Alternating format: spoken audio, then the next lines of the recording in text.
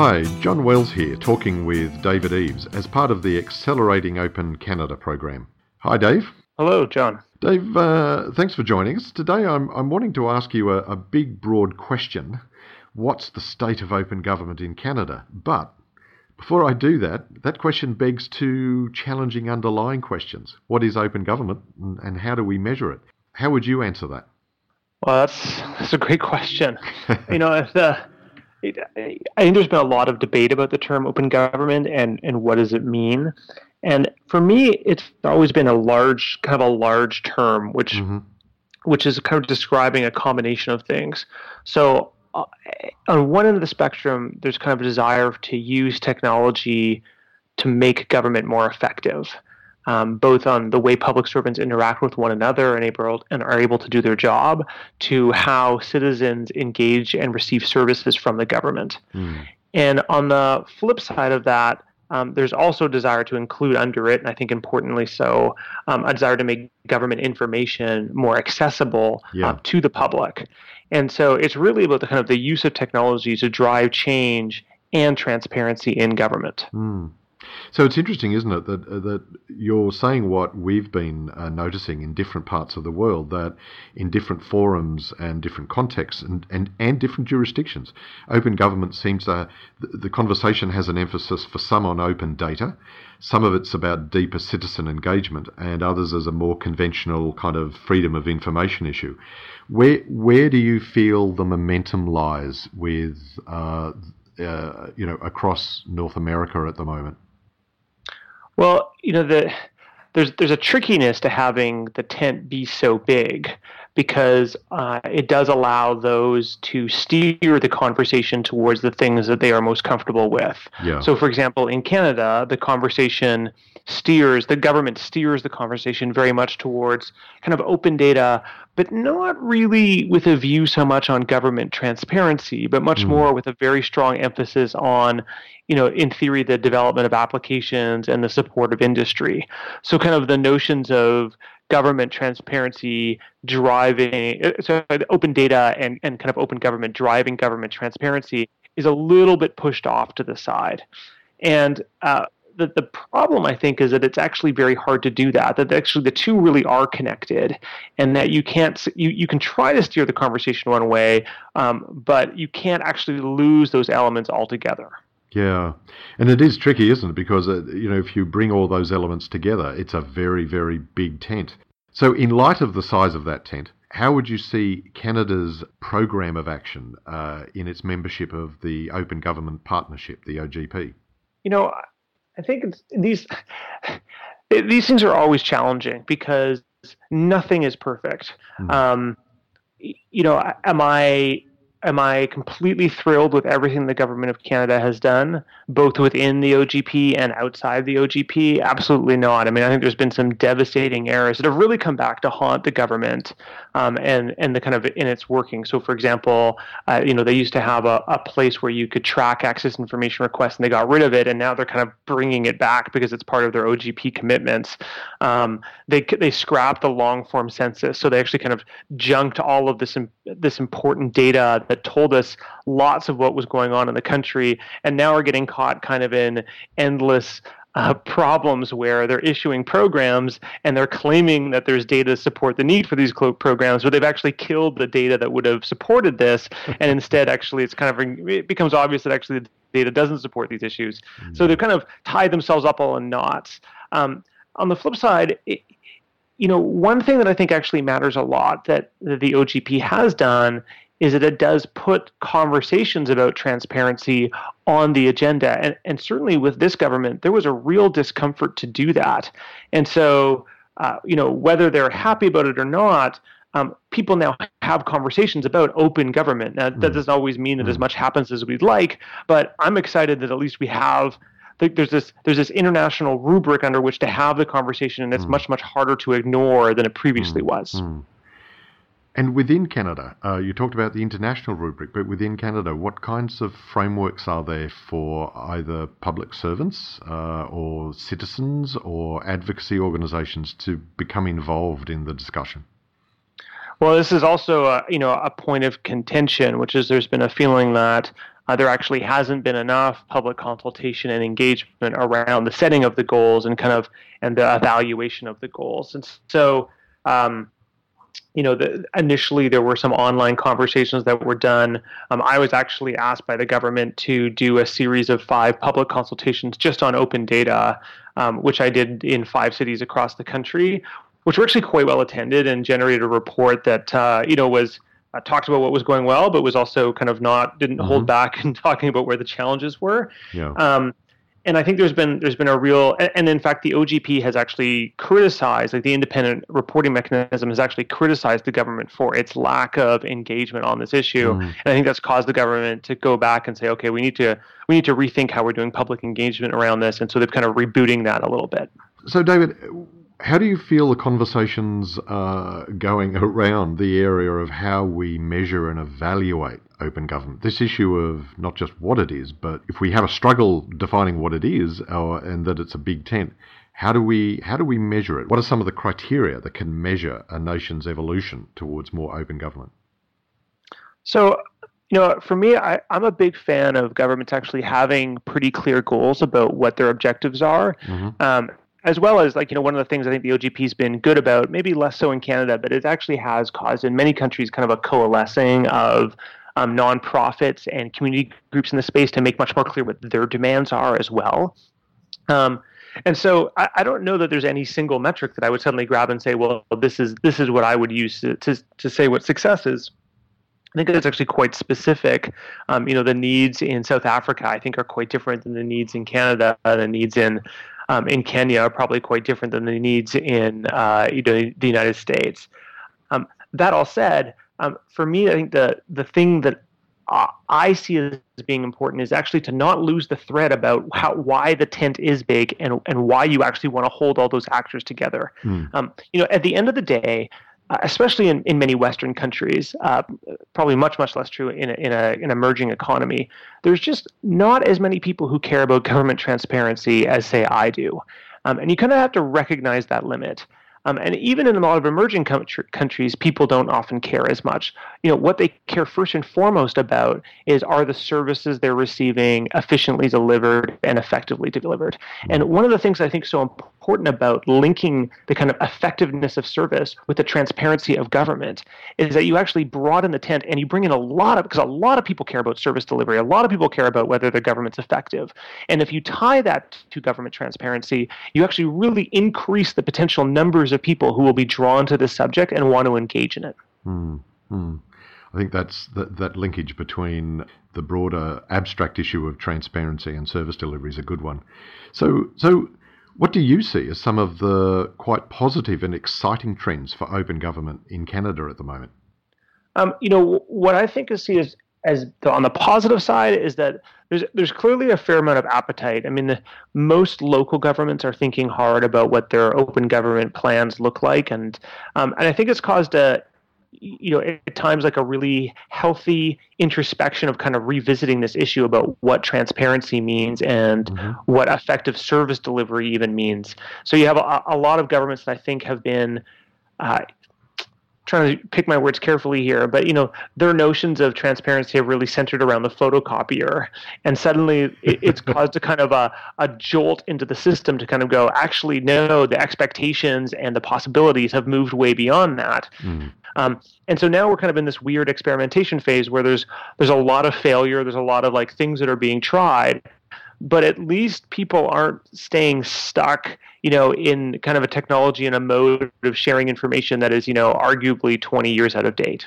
So on the downside, in the immediate future, from where you sit, what would you see as some of the more practical, immediate challenges for evolving open government in Canada? Well, I think one of the big challenges is a lot of governments actually don't know why they're doing it. There's absolutely a fad element to what's going on, and so there's not always. And to be clear, the community, the kind of open gov community of which I am a part of, it kind of feeds that fadness in a way that can be unhelpful. And so there's, what you end up with is, some governments who kind of stumble into this, not totally sure what they're trying to accomplish.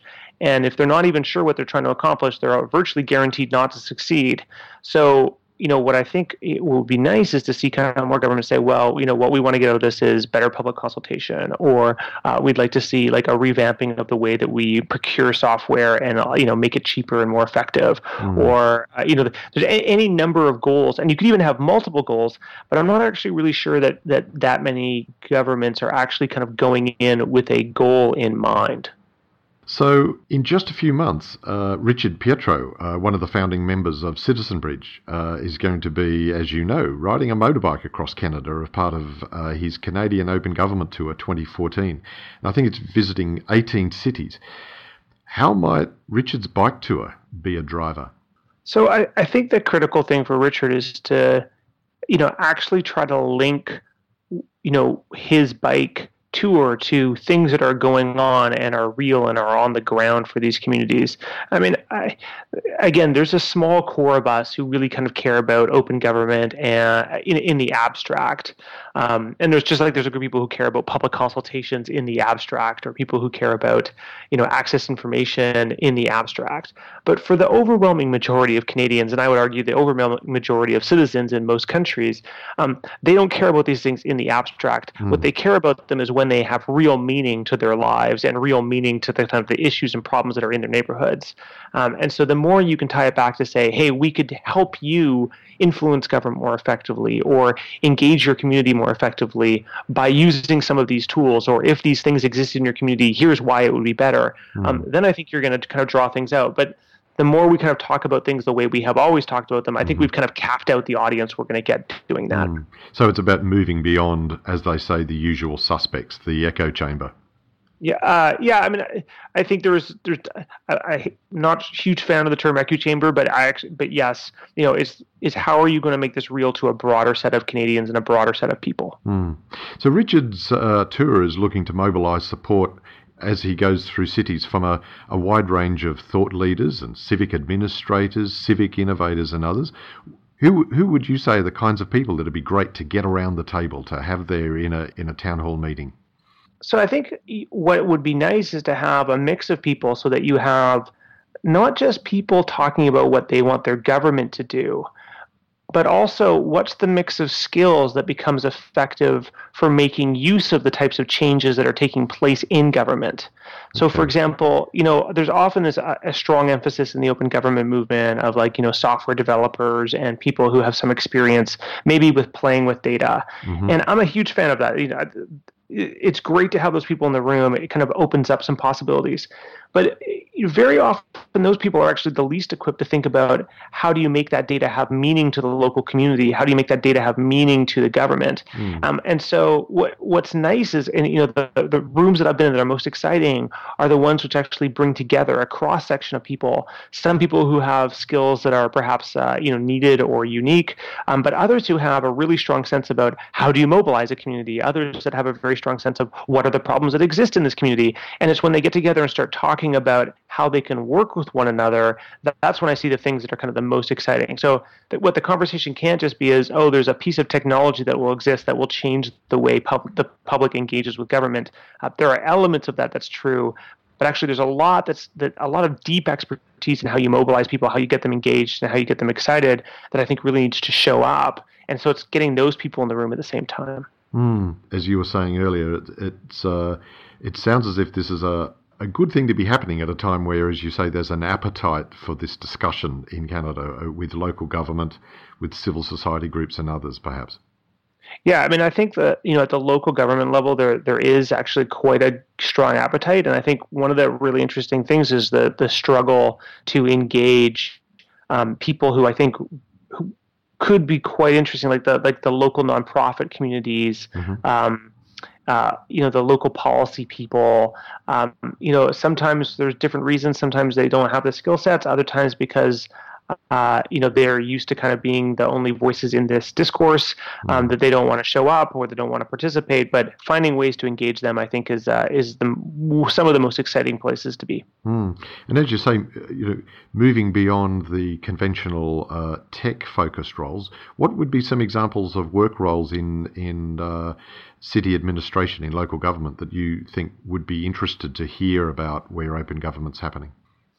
Well, I think at the local government level, here there's kind of two pieces. One is, there's a lot of people who careers, particularly in local government, but even at the provincial and federal level, careers can be quite long, and people can end up in roles for a very significant period of time. And so, one of the things that I think can be exciting about the kind of open government space is just the effort, it's just the possibilities that it kind of forces people to think about possibilities that maybe they previously had not considered.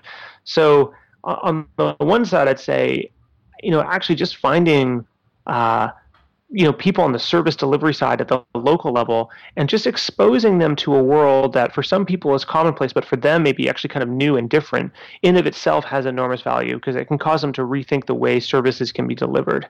I think the other piece, and the group of people that I actually feel like kind of get underplayed in all of this, are kind of the librarians and the information management people who, are often kind of seen as like, we give them the files at the end of the day and like they kind of go disappear into like, the depths of somewhere, some archive or something like that. And we never really hear from them again. But it's those people actually have a huge amount of experience in trying to deal with these problems. I think it's also a community that, has its own challenges. It can be quite insular as well. So there's no like, this is not a magic bullet, getting them engaged is not always easy as well. But I've actually found huge amount of appetite in that community for rethinking the way that they work. And this is, I'm going to start rambling here, but this is the thing that I actually think really is the really exciting stuff that I see going on in the kind of the open data space and in the open government space, which is, it is causing, I think, a growing number of people to realize that all problems are kind of information management problems now. That when it comes to access information, when it comes to program delivery, when it comes to policy writing, there's so much information now, and it's so hard to keep track of it, that all problems are actually kind of slowly becoming information management problems. And that cracking that nut and figuring out how to do that well is becoming actually increasingly important to the effectiveness of government. Do you feel part of the key to that is building bridges, of understanding between the conventional holders of those information management roles and other parts of the organization? In part, again, at some risk of making some enemies here, I don't feel like the information management crowd has been particularly effective in advocating for that. And in part, to be honest, is, they're generally seen as a cost center, and I think they've basically been kind of budget-wise kicked around for the last 2 decades. And so there's, I think there's a reluctance. This is not a group of people who have said, oh, I have a new idea, and everybody says, oh, great, we want to hear about it. They said, no, you're probably going to spend more money. Let's go kill it. And so I feel like it's a community that's really had a lot of the innovation snuffed out of it, not because the people aren't capable, but because of the system has basically told them they're not valuable vis-a-vis budgets, and therefore has kind of stripped them of the capacity to kind of innovate. And kind of the more senior levels of the public service, I kind of have a feeling like, oh, this is just a cost center and we've got to control it and we don't really want to invest in it. All it's going to do is leach money away. But I see increasingly the confidence in government is going to be linked to your ability to deliver information that people are requesting. So, I gave a talk about, almost half a year ago, maybe even a little bit more, in which I talked about several government programs. The one that really came to mind for me was, we have these oil sands in Alberta. There's a huge debate about pipelines. And one of the newspapers put in an FOI request, an access information request, to say what were all the spills that happened in the last 20 years. And to make a long story short, effectively the government came back and said, we don't have that information. We couldn't give it to you. And then when they finally did give it to them, it was in a format that was so bad that nobody could make any use of it. It took them months and months and months to clean the data up and to organize it. And the story here is not, how many oil spills there may or may not have been in pipelines in a region that is like the focus of a global debate. It's that apparently this government is not able to tell its own citizens and thus possibly itself where the oil spills are happening. So it has an incredible information management problem. And how is the public internationally, but even domestically, supposed to have confidence in more and more pipelines if the government that's overseeing it can't even figure out where the spills have been in the past? Yeah. So here, like an information management problem that seems totally unimportant suddenly becomes critical to the credibility of the entire government and the entire organization. And I think we're going to see more and more of that. It's pretty fundamental. So, David, one final question to wrap up in the broad scope of the work you do. What are you most optimistic about? Um, what I think what I'd like to think I'm most optimistic about is that kind of openness in government has become an axis of competition politically, Yeah. and you know, I don't trust government. Yeah, I don't think people should. I mean, I believe in government. I think it's an enormously important institution, but it is one that needs to be monitored carefully because anyone given incredible amounts of resources is runs the risk of abuse. Hmm. Therefore, we can't just hope that there's going to be good actors who are going to save us. What we need to figure out is what are the incentives that we're going to create that are going to cause people to make choices that are aligned with the choices that we think are good for society. And although not perfect, having openness be an axis of competition politically could help drive that to some degree. So that alone, I feel, is something that's fairly exciting. And I don't want to say the OGP is responsible for that, but I think the whole debate around transparency in government is helping create conditions for that in a number of countries. And I think that's what has me the most optimistic. I'm also hopeful there'll be a whole bunch of innovations and better public policy that comes out of having better access to information. But I feel if we get that part right, that may be the most important thing that comes out of the renewal of the discussion around transparency in government. Well, Dave, as always, we appreciate your enthusiasm. But that's all we have time for now. Thanks very much for joining us. Thank you for having me. We've been talking with David Eaves in supporting the Canadian Open Government Tour 2014. There are lots of ways that people listening can get on board across Canada and support Richard Pietro's amazing bike tour across Canada for open government. Don't forget to check the website for more interviews about open government in Canada and around the world, as well as how you can attend or support the Open Gov Tour. Thanks for joining us. Bye for now.